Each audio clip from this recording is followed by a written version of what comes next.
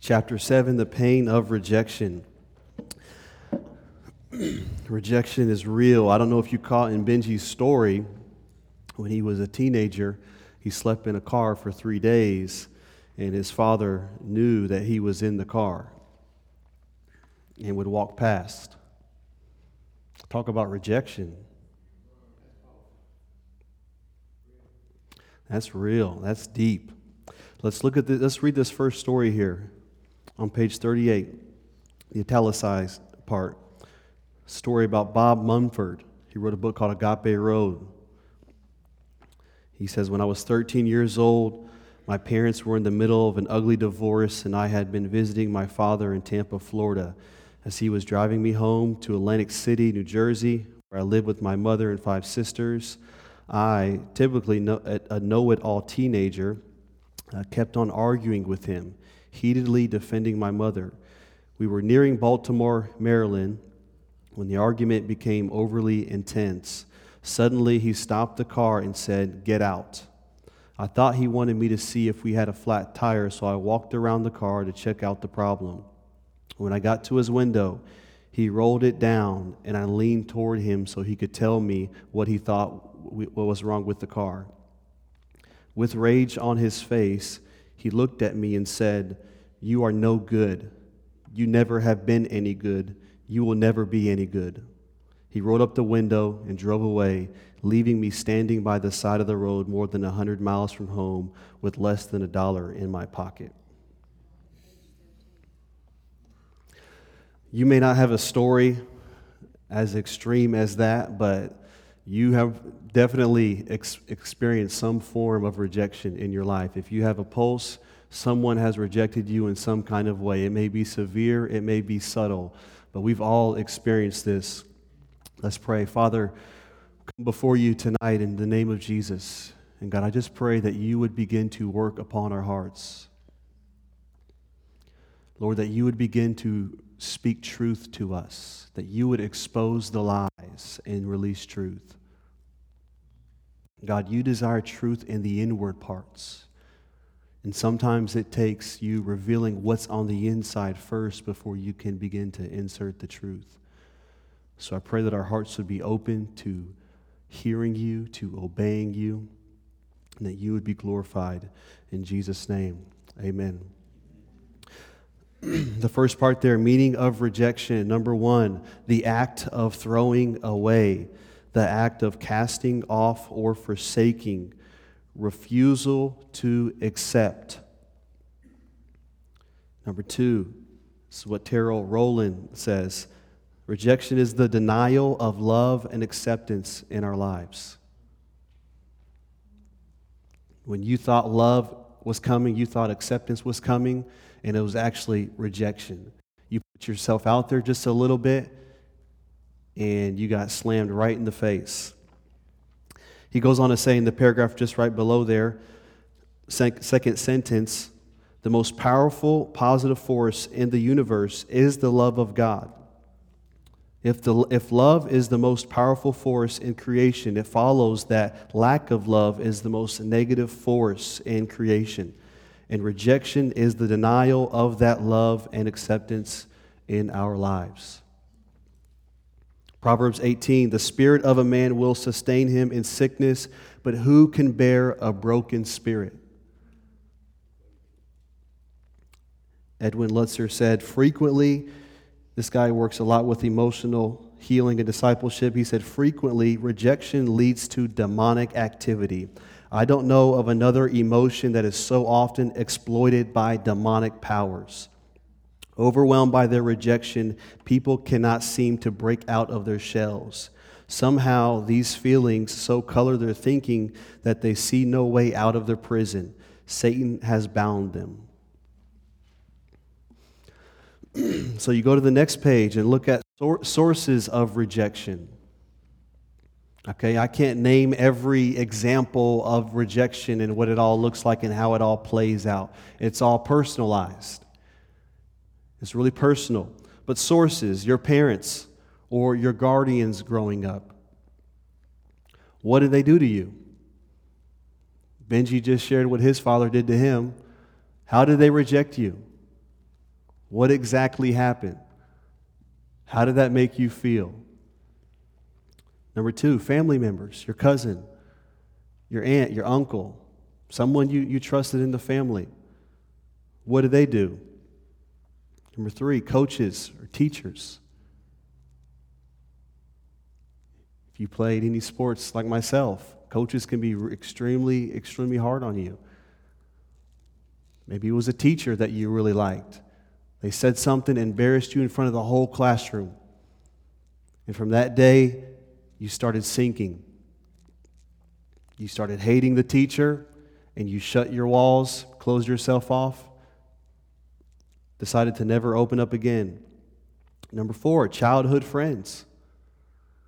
This could be intentionally or unintentionally. You hang out with friends, and they just kind of say things that cut you, and then next thing you know, they told all the other friends, and there you are. Everyone's looking at you, laughing at you, and you're the butt of the joke. Number 5, present-day friends. What pastor rejected you? What leaders have rejected you to your face? Number 6, self. Yeah, maybe there was some rejection in your life, but what if you keep doing it to yourself? You just keep living in that. You keep rejecting yourself. You believe your experience is more powerful than the cross. You cling so much to all of your rejection, and the power of the cross is like, yeah. Therefore, you just keep living in rejection again and again. And number 7, the devil. The devil will definitely reject you. He will give you the desire of your heart. He'll feed your flesh, and then he'll reject you. The fruit of rejection. We're just going to keep on moving on here. Remember, I said this at the very beginning. This stuff, all I'm doing is just trying to poke and prod, okay? I love you all, care about you, but we need to get our hearts right concerning the issue of rejection. So, because you've experienced rejection, number 1, you act rebellious. This is the connection point why Edwin Lutzer said, in dealing with people who've suffered rejection, there's a lot of demonic activity because usually rejection leads to rebellion. You've been rejected, therefore you rebel, aka you open up the door to demonic activity. Therefore, all authority is evil and oppressive. You reject any kind of correction. It don't matter how they say it. It don't matter what they say. Any kind of correction. No. Your heart is hardened. You walk around angry at people. But anyone who's in authority is a definite no. Can't trust them. Definitely rebel from anyone who tries to bring correction to you, especially authority figures. Number 2, because you've experienced rejection, you are stuck in sexual immorality. The reason you're stuck in sexual morality is because that's the only place you feel accepted. You feel loved. That's the only place you feel loved, appreciated, feel like you're worth something. Number 3, you abuse substances. You find comfort in drugs, alcohol, whatever works for you. Get your fix. Number 4, you live with an inability to receive love. You've rejected yourself. You don't believe others. You don't believe they like you. You don't believe they want to love you. You have accepted rejection as a reality in your life. So no matter what I say to you, no matter how much I tell you, I love you, God loves you, we love you, you simply just can't receive it.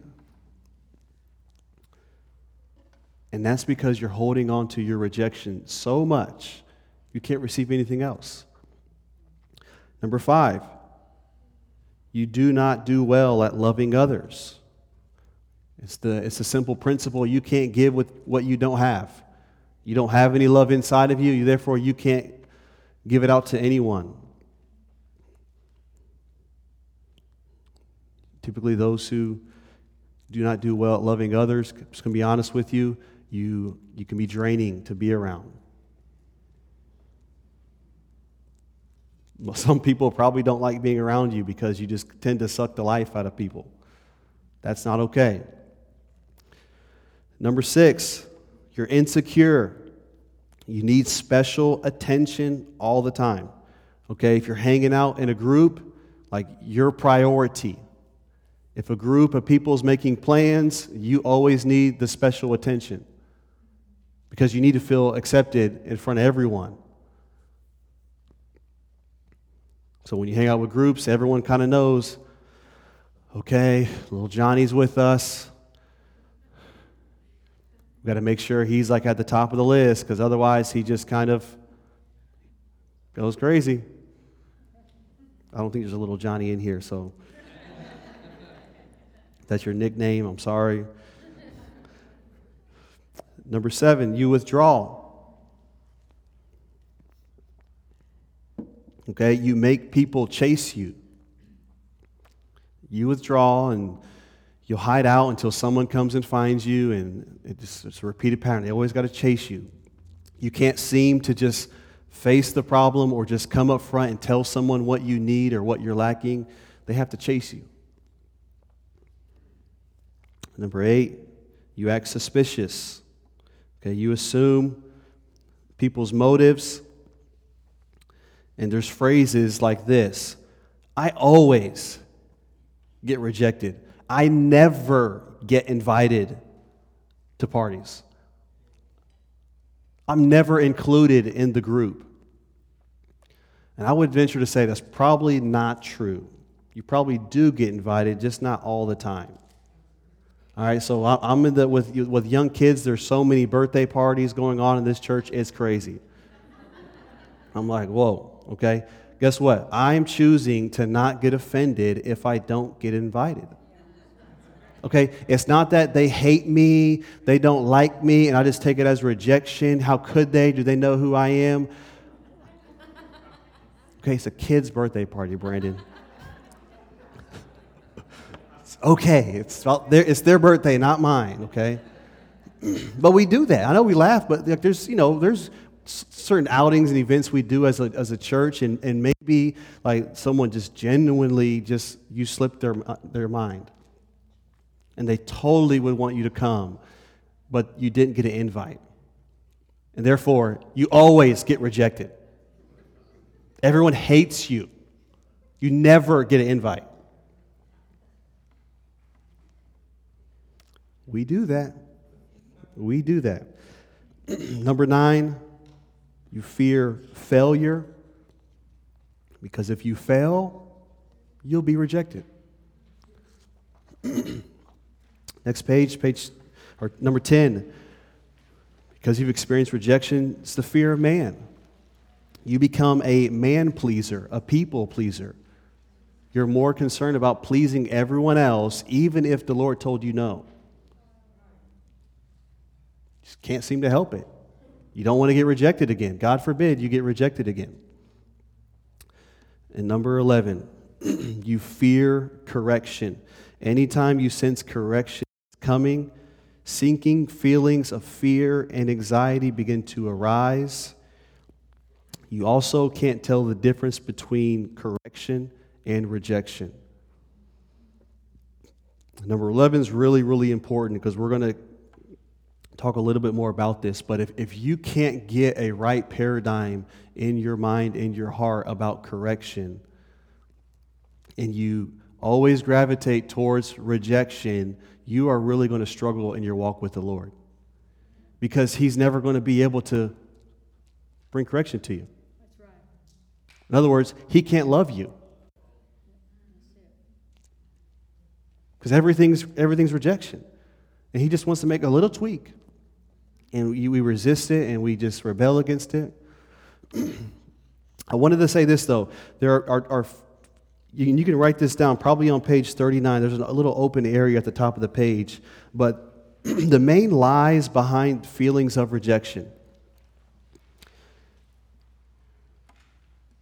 Here are 4 main things that come to play when it comes to rejection. Number one is that you're unlovable. The devil's going to tell you this, you're going to tell yourself this, but you've been rejected, therefore you're unlovable. Number two, you're unacceptable. In other words, you're not worthy. You're unacceptable. Number three, you're unwanted.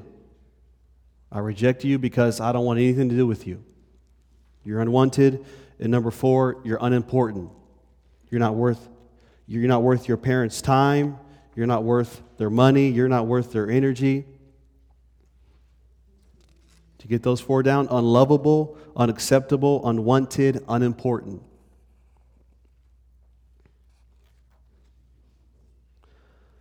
And so there's probably some of you who have been rejected in a really deep way, and you're probably thinking, there's no way I'm going to get over this. I can't get over this. I'll never get over this. This next section here, I just want to put this out there before you, and it's simply this: consider him.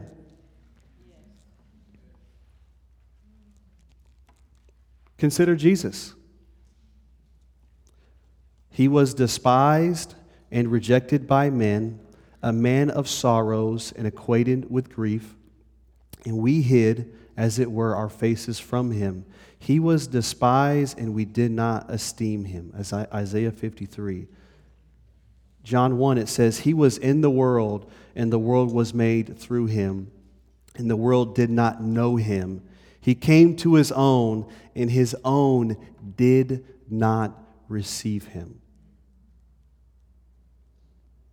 Matthew 27, my God, why have you forsaken me? Jesus was rejected by the Father so that we might not. So I want you to take all the rejection you have experienced, no matter how deep or surface level it was. I want you to take it, and I want you to consider Jesus. No one was more rejected than him. Okay, I'm saying that maybe just to, give you a dosage of humility, because we like to hold on to stuff, and I'm never going to let it go, but you need to start letting it go. Okay? You're not Jesus Christ. You haven't been what he's gone through. And here's the thing: Jesus doesn't minimize our rejection. Okay? He doesn't say, hey, look at me, you've been through nothing. No. He says, look at me and what I've been through. Can't I pull you through that too? Maybe he knows what he's doing just a little bit.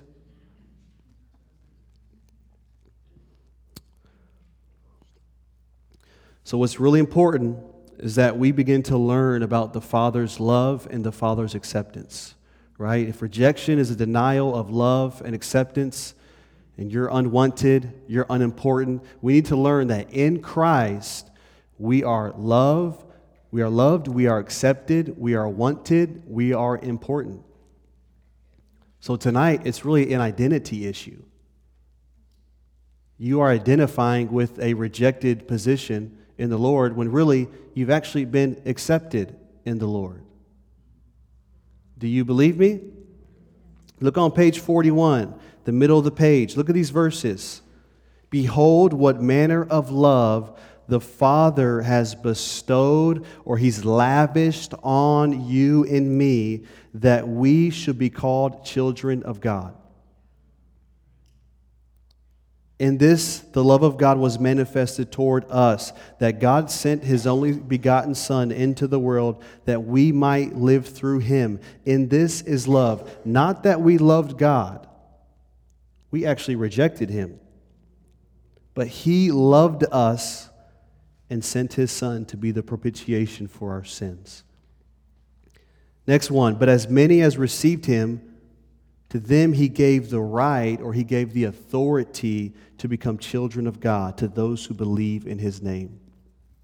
Think about that. As a son or daughter, he's given you a right, he's given you authority to approach him and to be loved by him. You can approach the Father with boldness. which is totally opposite. We have this mindset, he's rejecting me, he doesn't like me, God doesn't want me. And here he's saying, no, I've given you a right to be a son or daughter. Therefore, I'm giving you full access to me and my heart and my word. I'm giving you boldness to approach me. What else can I do to show you that you're accepted in the beloved? I'm giving you the keys to my heart. You can come, enter in every time. Not a problem. But wait, Lord, my experience tells me my parents rejected me, everyone rejected me, therefore you must reject me as well. Look at the next verse. For the Father, Jesus says this, for the Father himself loves you. Because you have loved me and have believed that I came forth from God. It's really simple to walk in the Father's love. Just put your faith and trust in Christ. He's not asking for a whole lot here.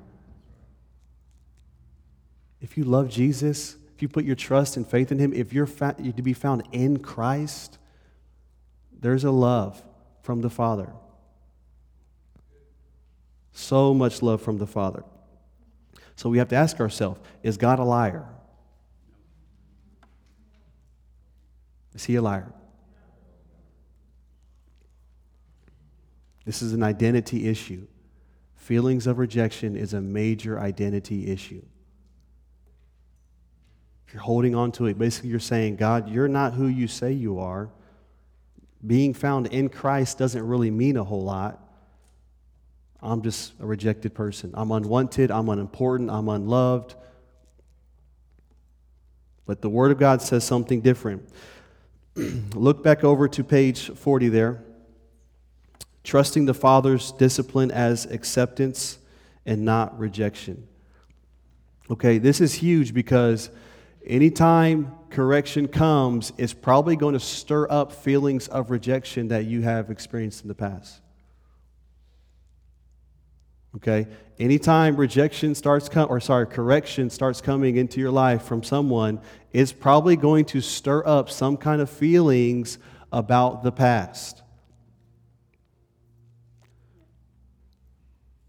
And I remember as I was working on this material, I felt so strongly that we have to have a right paradigm about the Father's correction connected to his love. We have to. I'm like, I was so confident in that. I'm like, Lord, it almost feels like if you can't grab a hold of this, I don't know how long you will make it. Because he has to correct some things in you. You're not perfect. Maybe you are, and maybe this word is for me tonight. But there are some issues in you that have to get corrected. Even for you to step into freedom from rejection, you have to get corrected.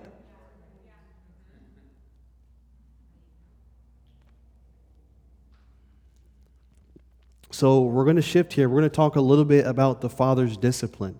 We're going to talk about his correction. We're going to talk about his love. Okay, many believers interpret the Father's correction as a sign of his rejection. Why is this? Projection. They take the experiences they had with their earthly fathers or any authority figure growing up and project them onto God as Father. Since their earthly father responded with outbursts of anger when they disobeyed, God as Father does the same. Since their earthly father whipped them severely, God as Father wants to do the same. And the list goes on and on. How do you see the Father respond to you when you do something wrong? That's a really important question. When you do something wrong, how do you see the Father responding to you? To help you develop the right view of the Father's discipline, you must learn how he disciplines and why he disciplines. Okay, the next part, we're going to talk about how he disciplines. How he disciplines. One, this is the primary way he wants to bring discipline, correction, love into your life, is through a personal, face-to-face relationship with him. If you sit down with the Lord, he will speak correction, he will speak discipline, he will speak his love and acceptance over you. But the key word is if.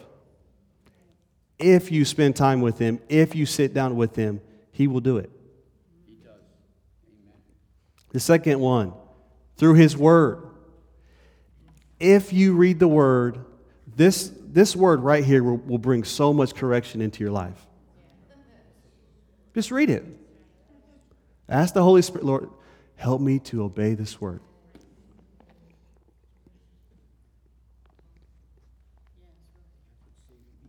He would love to just speak his correction and love over you through his word.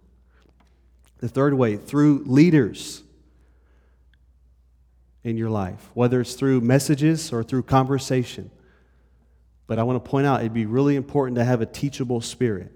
If you're teachable, then you can receive love, you can receive correction from leaders. Number 4, through brothers and sisters.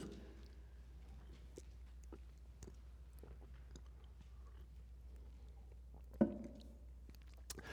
have a question for you. So for numbers 3 and 4, for leaders and also brothers and sisters in Christ, how many hoops do I or does someone else have to jump through in order to bring correction to you?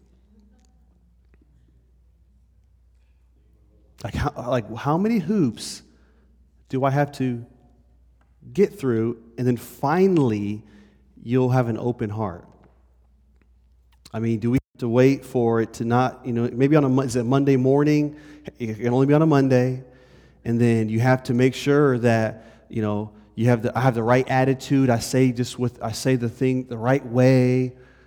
I got to make sure the setting of the room is good. I got to make sure you didn't have an off day. I got to make sure things aren't too crazy in your life before I, bring a little correction. What hoops do you have set in place for someone?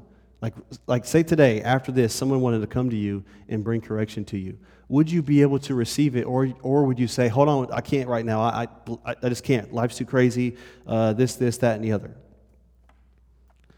But we do that.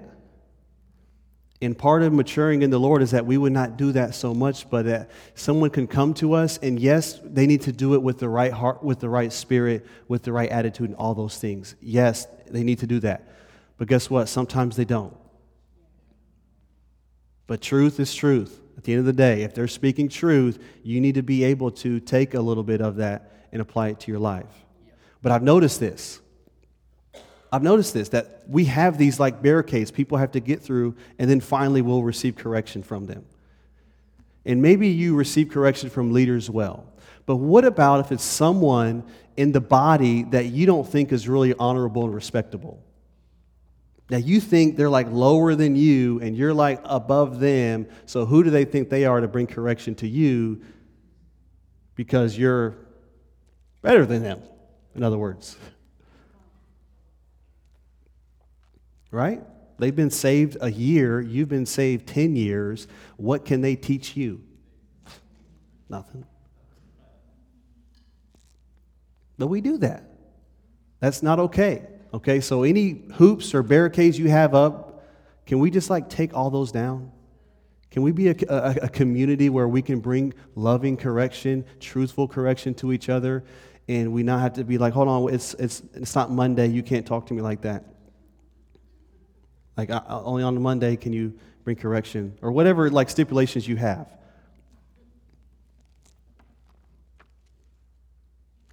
Or, you may say, brother, you didn't bring a verse with that. I need to see the Bible verse with that correction you brought. Otherwise, I can't receive it.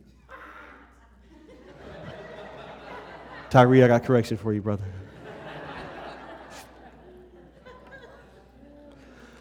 Whatever it is, okay, whatever it is, I'm just asking you, can you put it down? And can we just be open? And here's the thing. The reason you have all those walls and hoops up, you're afraid of rejection. Fear. You're afraid you're going to be rejected again and again. So you got to block everything. And number 5, he brings correction to us. He brings his love to us through life situations, through persecution, through physical sickness, through your boss who's not even saved. He's not even saved, and he corrects you about something. Tells you you're not doing the work the right way or whatever. But He brings correction to you. The Lord will definitely use that.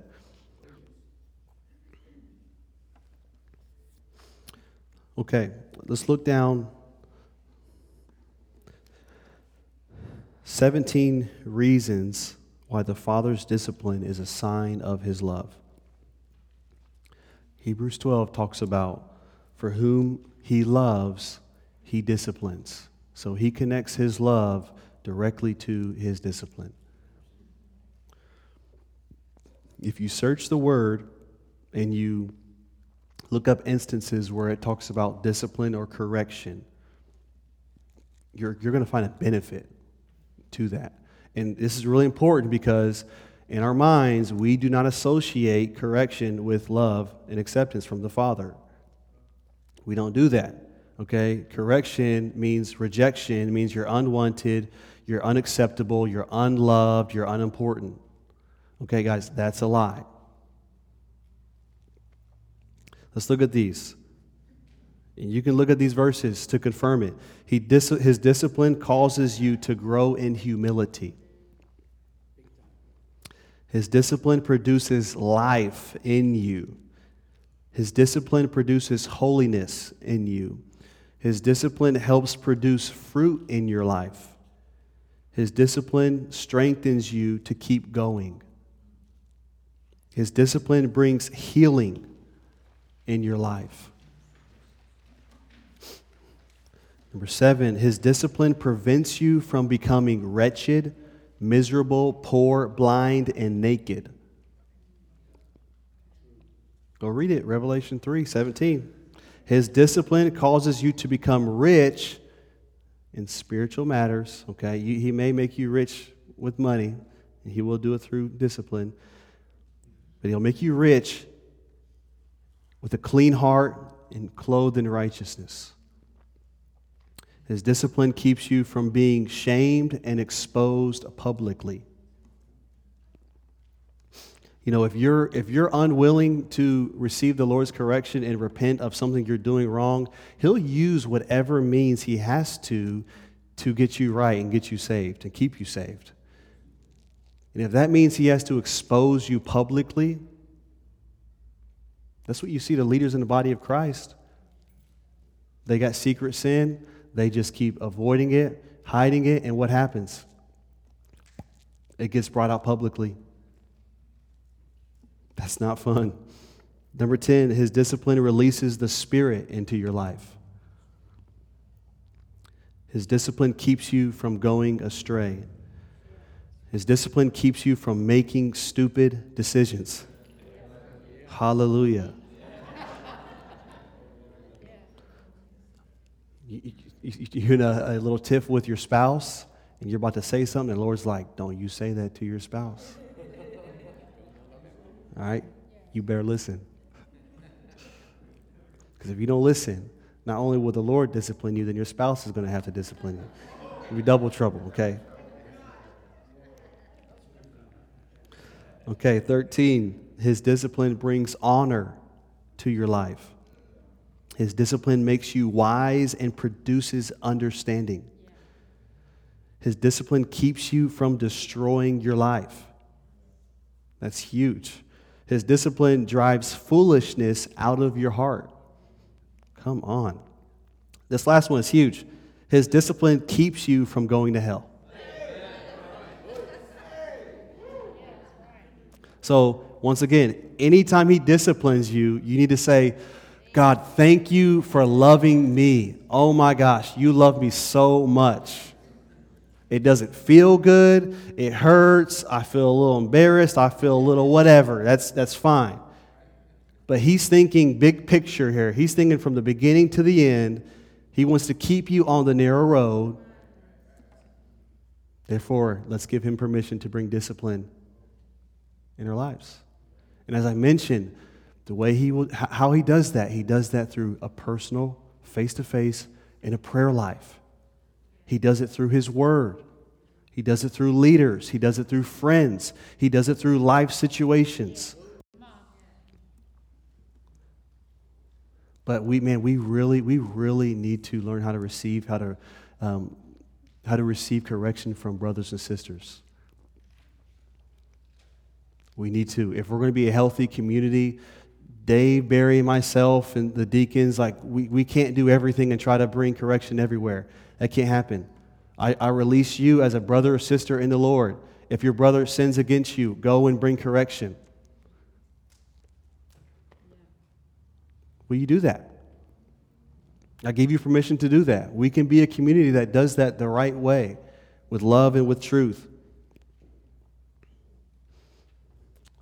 Okay, so here we go. We're going to step into a time of prayer. So how we're going to go about this tonight is how we've done it before. So behind your rejection, there is a lie. Behind your rejection, there's a lie. That you are unloved, that you are unwanted, you are unacceptable, you are unimportant. That is the lie you're believing. And you're taking that lie and you're applying it to your walk with the Lord. And some of you may have been raised in a really good home, and there maybe wasn't a whole lot that happened, and you're going to minimize, I wasn't really rejected. But no, if you have felt that, it's real. That's your reality. It doesn't have to be super traumatic and, like with Benji, you slept in the car for 3 days and no one, your dad didn't look at you. It doesn't have to be super dramatic. But as long as it's real to you, that's worth getting your heart right with the Lord. And so you're going to come up, you're going to respond, you're going to come forward. As you pray, one of the core team members, we're going to be with you in prayer. But it's really important for you to know the situation that happened and for you to identify what was that emotion. Lord, I felt so unloved. I felt so stupid. I felt so, get it out there. What was it? And then you need to renounce that lie. Lord, I felt that way. But your word says, I'm loved. Your word says, I'm accepted. Your word says, nothing can separate me from your love. Lord, I'm in Christ. You have to step into that. So if we could all stand and you want to throw some music on.